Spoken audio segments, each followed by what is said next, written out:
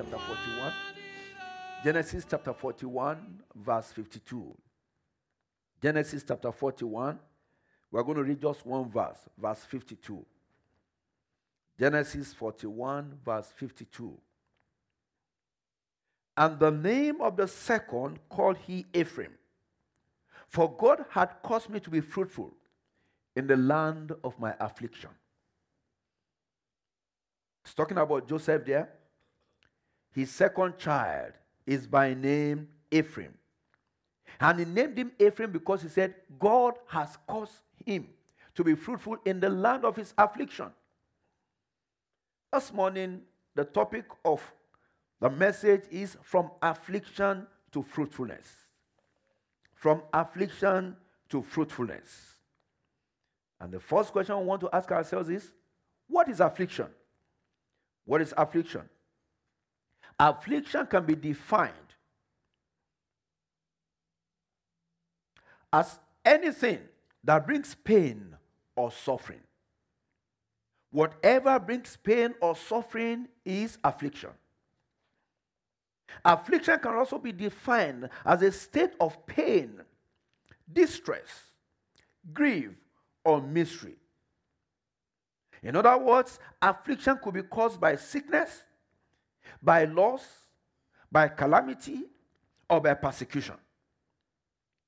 The children of Israel were afflicted in the land of Egypt.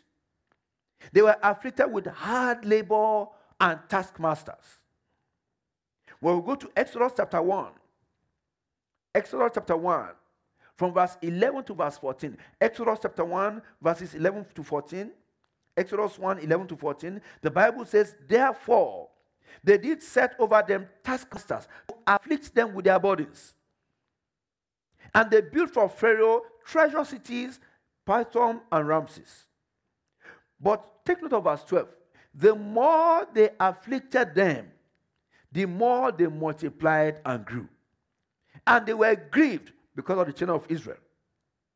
Verse 13. And the Egyptians made the children of Israel to serve with rigor.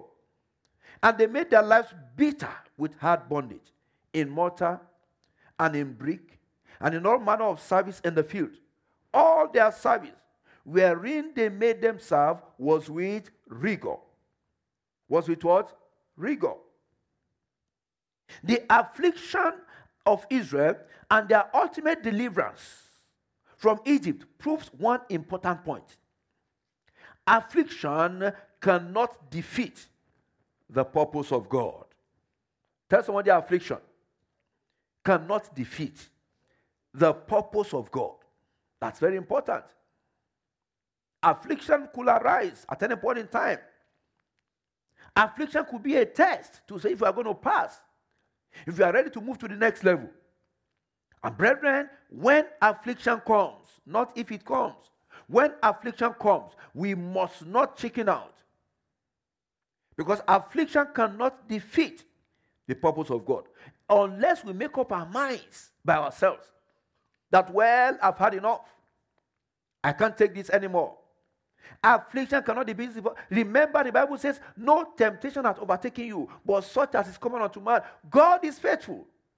And will with the temptation also do what? Make a way of escape. The children of Israel were afflicted in the land of Egypt. But the purpose of God still came to pass. That's why I love that passage in Psalm 33 that says, the counsel of God alone shall stand, and his thoughts to all generations. I pray for someone listening to this message. The counsel of God concerning you shall stand in Jesus' name. When affliction increases, as a result of your cry or prayer to God, it is because your salvation is at hand. In other words, when you begin to pray, and many of us, we don't take note of this. When you begin to pray, when you begin to cry unto God, when you begin to tell on God, Father, intervene in my situation, it looks as if it is at that point in time that affliction increases. That situation is becoming unbearable.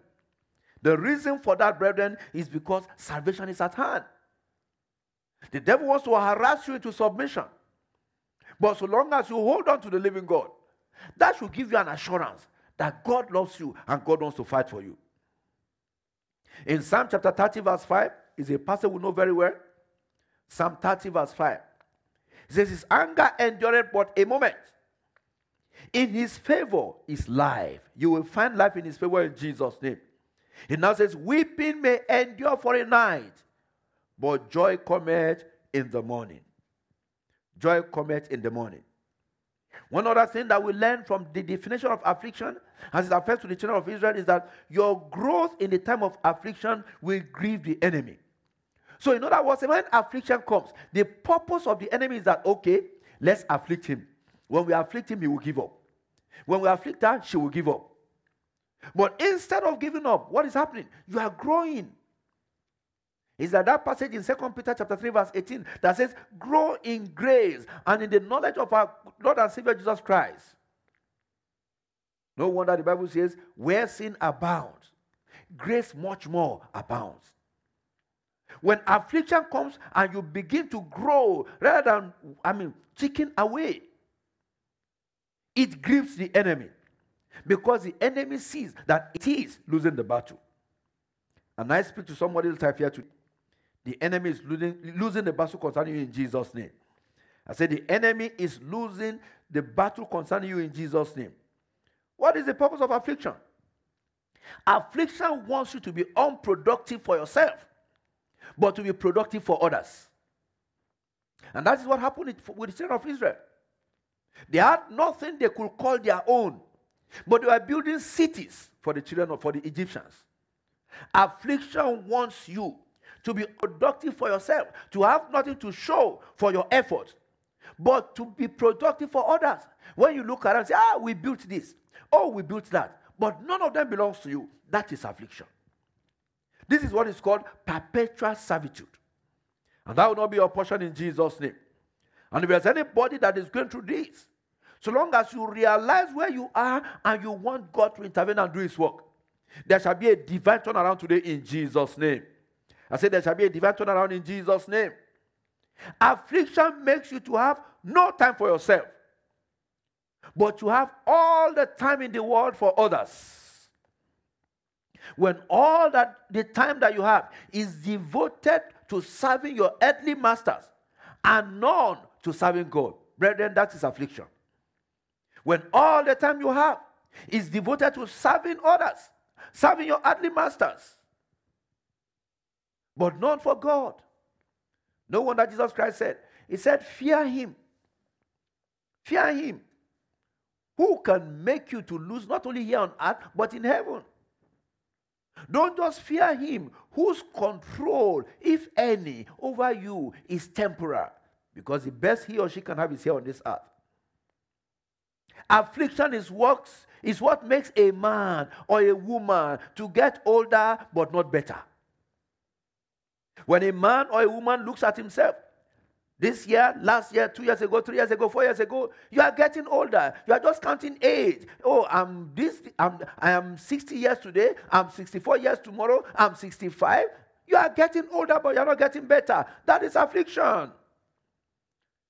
But we are discussing today from affliction to fruitfulness. That implies, brethren, that affliction makes you unfruitful. Affliction makes you unfruitful. Look at the state of Joseph. Is there any way he could have had a child when he was in prison? No. That was the presence of his affliction. Moreover, if the person that God had proposed for him to marry was the wife of Potiphar, whom we are told is the priest of On, the highest spiritual ruler in the land, is there any way a man who was in the prison could have married the daughter of the priest? That is simply impossible. So you see that affliction made Joseph to be what? Unfruitful. Until God took him out of the threshold of affliction. So the question is, what was the affliction of Joseph in Egypt? And I'm going to mention just 3 things, and then we're going to pray. 3 afflictions of Joseph in Egypt that made him to name his son Ephraim, because he said, God has caused me to be fruitful in the land of my affliction. Number 1, Joseph was sold into slavery. Now, apart from the one that his brothers did in selling him to the Midianites, when they got to Egypt, They sold him to Potiphar. So Joseph was sold into slavery. Of course, the Bible says a man's foes are what? The members of his own household. We always say it. The most difficult enemy to uproot is the enemy within. The enemy that knows what you eat, where you sleep, when you sleep, how you sleep, the time you wake up to pray. That is the enemy that is difficult to dislodge if that such a person becomes your enemy. That's why the Bible says in Micah chapter 7, verses 5 to 6, says, trust ye not in a friend. Micah 7, 5 to 6. Trust ye not in a friend. Put ye not confidence in a guide.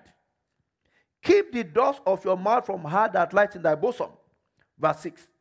For the son dishonored the father. The daughter riseth up against her mother. The daughter-in-law against her mother-in-law. A man's enemies are the men of his own house. That is what Jesus Christ repeated in Matthew chapter 10, verse 36, where he says, a man's foes shall be they of his own household. Who have you sold yourself to? Men are going around selling themselves for money and nothing else. For money and nothing else. The Bible tells us in Romans chapter 6, verse 16. Romans 6, verse 16. It says, know ye not that to whom you yield yourselves servants to obey, his servants you are to whom you obey, whether of sin unto death, or of obedience unto righteousness. In other words, when we are talking about slavery, a man can be enslaved to sin. A man can be enslaved to the flesh. A man can be enslaved to his passions. And just his passions alone. A man can be enslaved to his stomach. When we talk of fasting, say, what, you want to kill me? Is there anyone that will not die? If you truly fast before the Lord and that's what takes your life, you are going on an express road to heaven. But brethren, fasting does not kill. But for a man who has made up his mind that he wants to serve his stomach, you talk of fasting, say no. When a man, a fully blooded man, nothing wrong with him, cannot fast from morning till 6 p.m. He wants to fast, he will break at 12 noon. He's not sick. He doesn't have ulcer. Nothing wrong with him. He needs to check how much he has given himself to his stomach. The Lord will help us in Jesus' name. Many have been sold the way Joseph was sold.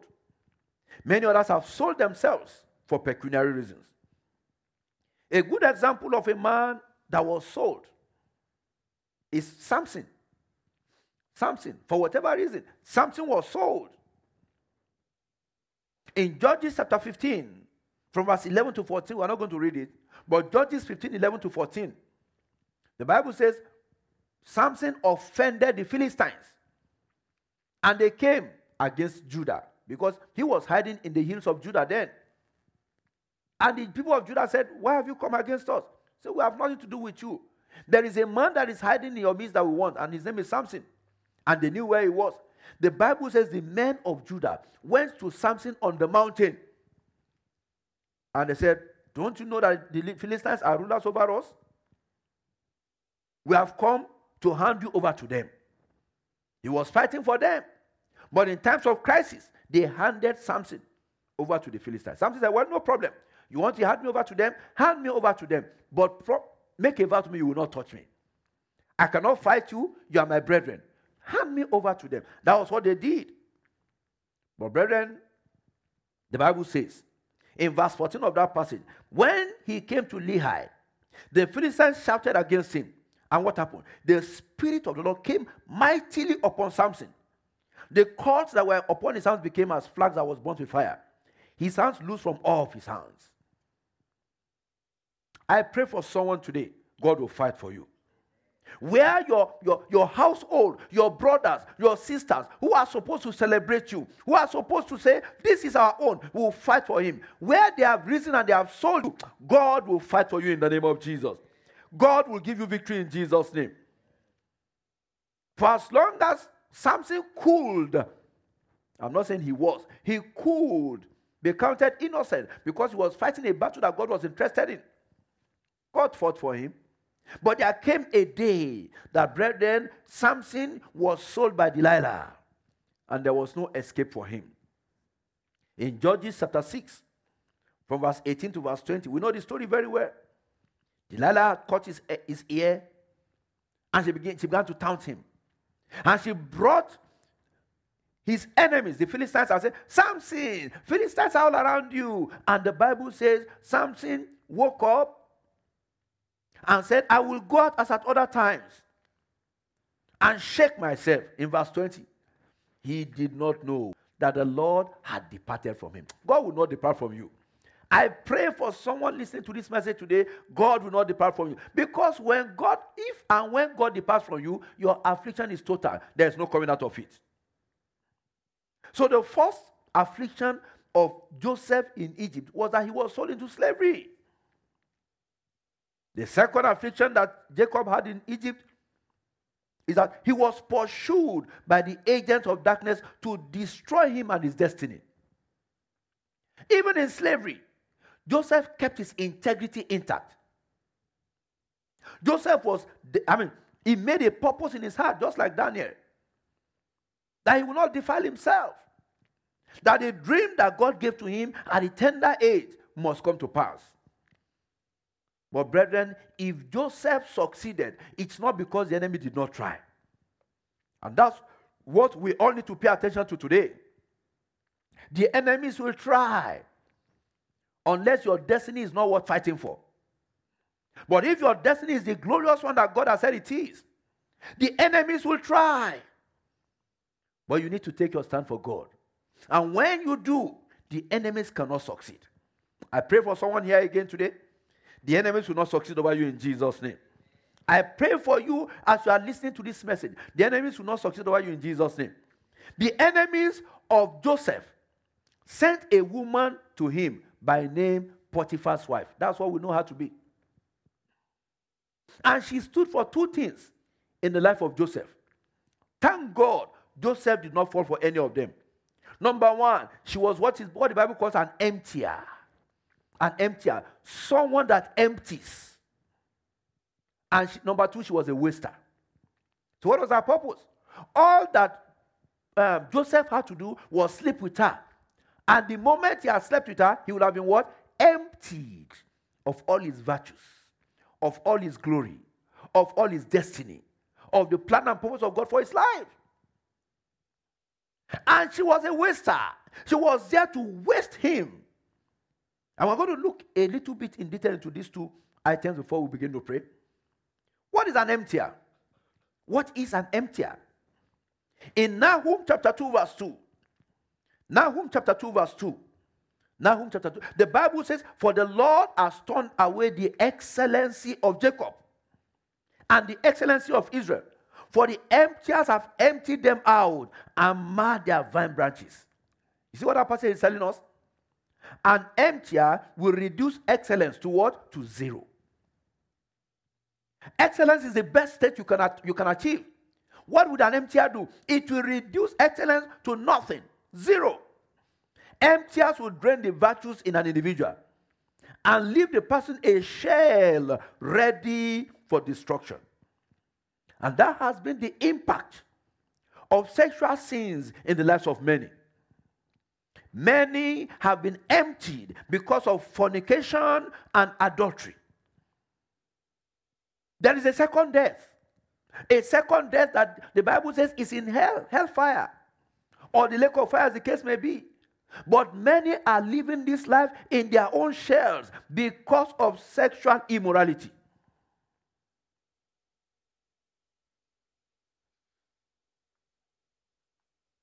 There is a syndrome that is called failure at the edge of success. Failure at the edge of success, brethren, could be because of emptiers.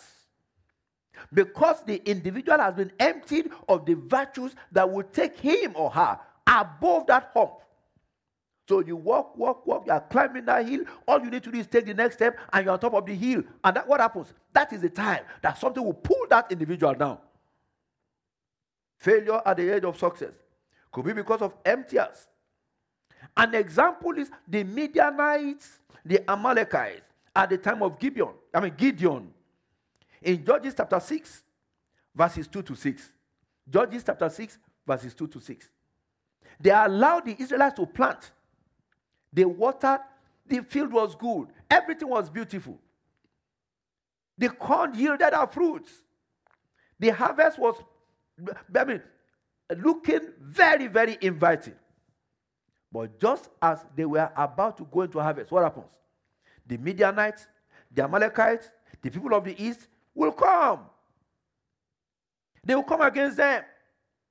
With their cattle, with their own animals, they destroy the increase of the earth. Everything. And the Bible says they left no sustenance for Israel. Judges chapter 2, verse 2 to 6. They left no sustenance for Israel. Neither sheep, nor ox, nor ass. They came up with their cattle and their tents. They came as grasshoppers for multitude. They and their camels were without number. They entered into the land to do what? To destroy it. That is an emptier. Those are emptiers. So when you see that, it looks as if you are about to get it. It becomes a mirage. It is the spirit of the Midianites. It's an emptying spirit. If you are grappling for that situation today, the Lord will set you free in Jesus' name. Emptiers are responsible for bad dreams. Dreams of stagnation, dreams of retrogression, dreams of spiritual spouses, and sexual intercourse in the dream. Eating in the dream, having children in the dream world, but not on earth. You see some women, in their dreams, they have 5 children. On earth, they have none. Why? Because the spirit spouses has taken over their life. The children they should have on earth, they already have in the spiritual realm. Unless God intervenes. And the same happens to some men. These are the work of emptiers. Materials that belongs to emptiers can be an opening for these emptiers to begin to operate in the life of a person. And we are giving examples. We are giving examples.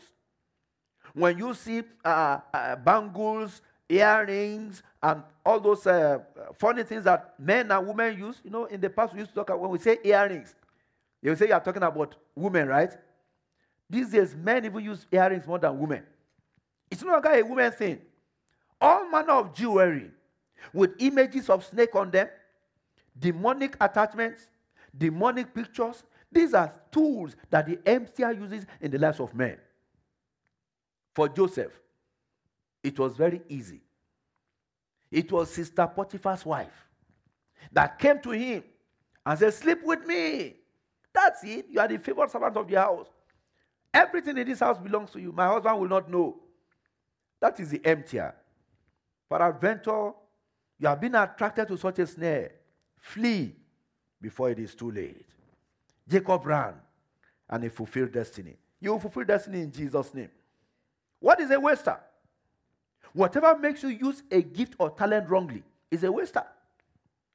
When the Lord gives you an ability to worship and to serve Him with your voice, but you decide to use that gift for the devil, that is a waste. When the ability that God has given to you is not even used at all, that is a waste. When sin becomes an opportunity in your heart that will lift you up, you are being wasted. The Potiphar's wife came to Joseph and said, sleep with me. Not only will my husband love you, I will love you in this house. Nobody will challenge your authority. Somebody living in the flesh would have said, oh, it's good. At least now my brethren have sold me. I can be comfortable here. But Joseph knew better. He knew that the Bible says promotion comes not from the south, not from the east, not from the west. God is the judge. It is God that will lift up one and put down another. He held on to the living God. He held on to the living God. And brethren, when God eventually promoted Joseph, even Potiphar had to come and do what? and bow down to Joseph. He did not succumb to the work of the emptier or the waster in his life. It was the waster in Gehazi's life that made him to lust after the things that Elisha rejected from Naaman. In 2 Kings chapter 5, from verse 20 to verse 22, Elisha said, I don't want anything from you. Naaman said, my master had rejected these wonderful clothes and jewelry. I will run after him. He did not realize that in taking those things from Naaman, he was also doing what? Taking the leprosy of Naaman. It wasn't obvious when he started. Brethren, and that is the way the enemy deceives people and wastes them. The first step looks innocent and good, but they've been warning you, don't go there. Don't go there. Say, what? I don't see anything wrong in this. Look, we went there yesterday, we came back. Nothing. These people are just making noise. It's only an attraction. The moment your eyes are open to the depth of it, you cannot go back. Gehazi went. He thought he was only taking clothing. He will hide it in his room. He will be a rich man, a way that God did not intend for him to be rich. Not that God said he will not be rich, but not that way. Unfortunately for him, by taking those things, he was also taking what? The leprosy of Naaman. That's exactly the way wasters operate. You will not be wasted in Jesus' name. I said you will not be wasted in Jesus' name. 2 Kings chapter 5, verse 25 to 27. We'll see that the conclusion of that passage. So we've mentioned two things, two afflictions of Joseph in the land of Egypt. Number one, he was imprisoned. Number two, the enemy wanted to waste him or empty him of his treasures, of his destiny. He sent, Potiphar's wife to destroy him, but he rejected. He did not fall. The third thing about the third affliction of Joseph in Egypt was that he was imprisoned for a crime he did not commit. But brethren, that was not the end of it. God brought him out. And I pray for anybody today who is living in what I call the prison of life. God will bring you out in Jesus' name. It was only after he came out of that prison that he married and became fruitful. That was why he said, the name of this, my second child, shall be Ephraim. God has made me fruitful in the land of my affliction. From the prison, I became the prime minister. I speak to somebody's life here today. There is a barrier that is preventing you from obtaining God's best for your life. You will scale over that barrier today in Jesus' name. That barrier that is preventing you from obtaining God's best for your life, you will scale it in the name of Jesus. Like I said earlier on, if Joseph had remained in prison, even if he had gotten married, he would never have married the daughter of the high priest of the land. Paul and Silas, we know that story very well. Acts chapter 16, verse 24 to 26. They were in prison. They were praising God. They were worshiping God. And God intervened and set them free. Why were they in prison? So that they would not fulfill the plan and purpose of God for their lives. But God said, no. These ones must fulfill that purpose because they took the right approach. They began to praise and worship God. They realized that they were called to set captives free from prison, not to be imprisoned. In Luke chapter 4, verse 18 to verse 19, Jesus Christ said, the Spirit of the Lord is upon me. He hath anointed me to preach the gospel to the poor. He has sent me to heal the brokenhearted, to preach deliverance to the captives, and recovering of sight to the blind, to set at liberty those that are bruised, and to preach the acceptable year of the Lord. When you go to Isaiah chapter 61, verse 1 to 3, we see this. We see that Christ took his message from Isaiah 61, 1 to 3.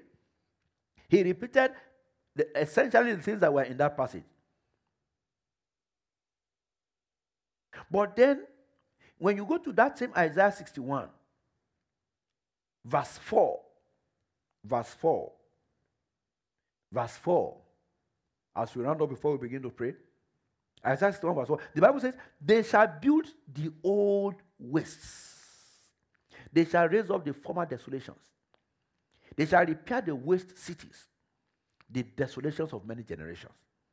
In other words, once God has intervened by his Spirit in the life of a person, even if that person in the past had been almost wasted, if the person had been emptied, once God has intervened, the Lord says there is a return, there is a restoration. The old wastes shall be built. That means once you are set free, whatever the waster has wasted in your life or made desolate will be rebuilt in you. Receive it in Jesus' name. Amen. I say receive it in Jesus' name. Amen. Restoration of all that was lost is promised. That is the plan and purpose of God. Strangers will begin to serve you and your generations. Amen. You will be set apart for God to minister to him as a priest and minister. That is the promise of God. The Bible says you will eat the riches of the Gentiles. Those are the things that the enemy wants to hinder. But the Lord is saying it's your portion and no one can take it away from you. Amen. To move from affliction to fruitfulness, Joseph had to hold on to the living God. And for any one of us in this situation, for you to move from affliction to fruitfulness, you need Jesus. It's as simple as that. Only Jesus can ensure that a man who is afflicted, a woman who is afflicted, a boy who is afflicted, will not die an afflicted soul.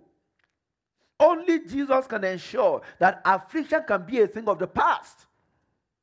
Only Jesus can ensure that you can look back like Joseph did and say, God has made me to be fruitful in the land of my affliction. To move from affliction to fruitfulness, you need Jesus.